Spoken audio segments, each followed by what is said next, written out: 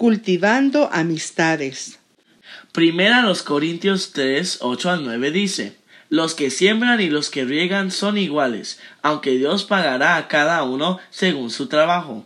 Somos compañeros de trabajo al servicio de Dios, y ustedes son un sembrado y una construcción que pertenecen a Dios. Hola, somos Gisela Aguilar Y Paul Essi.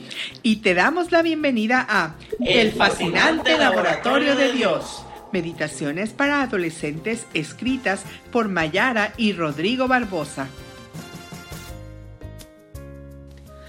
28 de febrero. El apóstol Pablo compara la predicación del Evangelio con el cultivo de semillas. Afirma que los que llevan el mensaje son colaboradores de Dios. En varios pasajes de la Biblia podemos ver la comparación de la predicación con el cultivo de semillas y mediante el experimento de hoy podemos hacer otra comparación. Aunque arrojemos semillas en la tierra dándoles lo que necesitan para brotar, no significa que ya tengan lo necesario para crecer y dar fruto.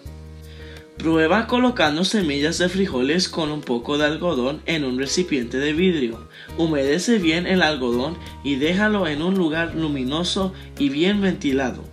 En cuanto broten y muestren sus primeras hojas, transfiere algunas plantas a 2 macetas pequeñas. Guarda una de ellas en un lugar oscuro y fresco, y la otra cerca de una ventana donde reciba luz y un poco de calor. Riega ambas de la misma manera y observa. Al cabo de una semana, la planta que ha recibido luz probablemente habrá crecido más, estará más verde y vistosa, y la otra no habrá crecido tanto por no haber tenido el ambiente adecuado. Cuando hablamos del amor de Dios a los demás, no podemos limitarnos a lanzar la palabra y marcharnos, como si ya hubiéramos cumplido nuestro papel. Tenemos que cultivar, acompañar, orar y abrazar a los que todavía están conociendo la verdad. Así que ora y pídele a Dios que puedas ser un colaborador suyo, plantando y cultivando el amor y la esperanza en los corazones de las demás personas. Que hoy tengas un excelente día.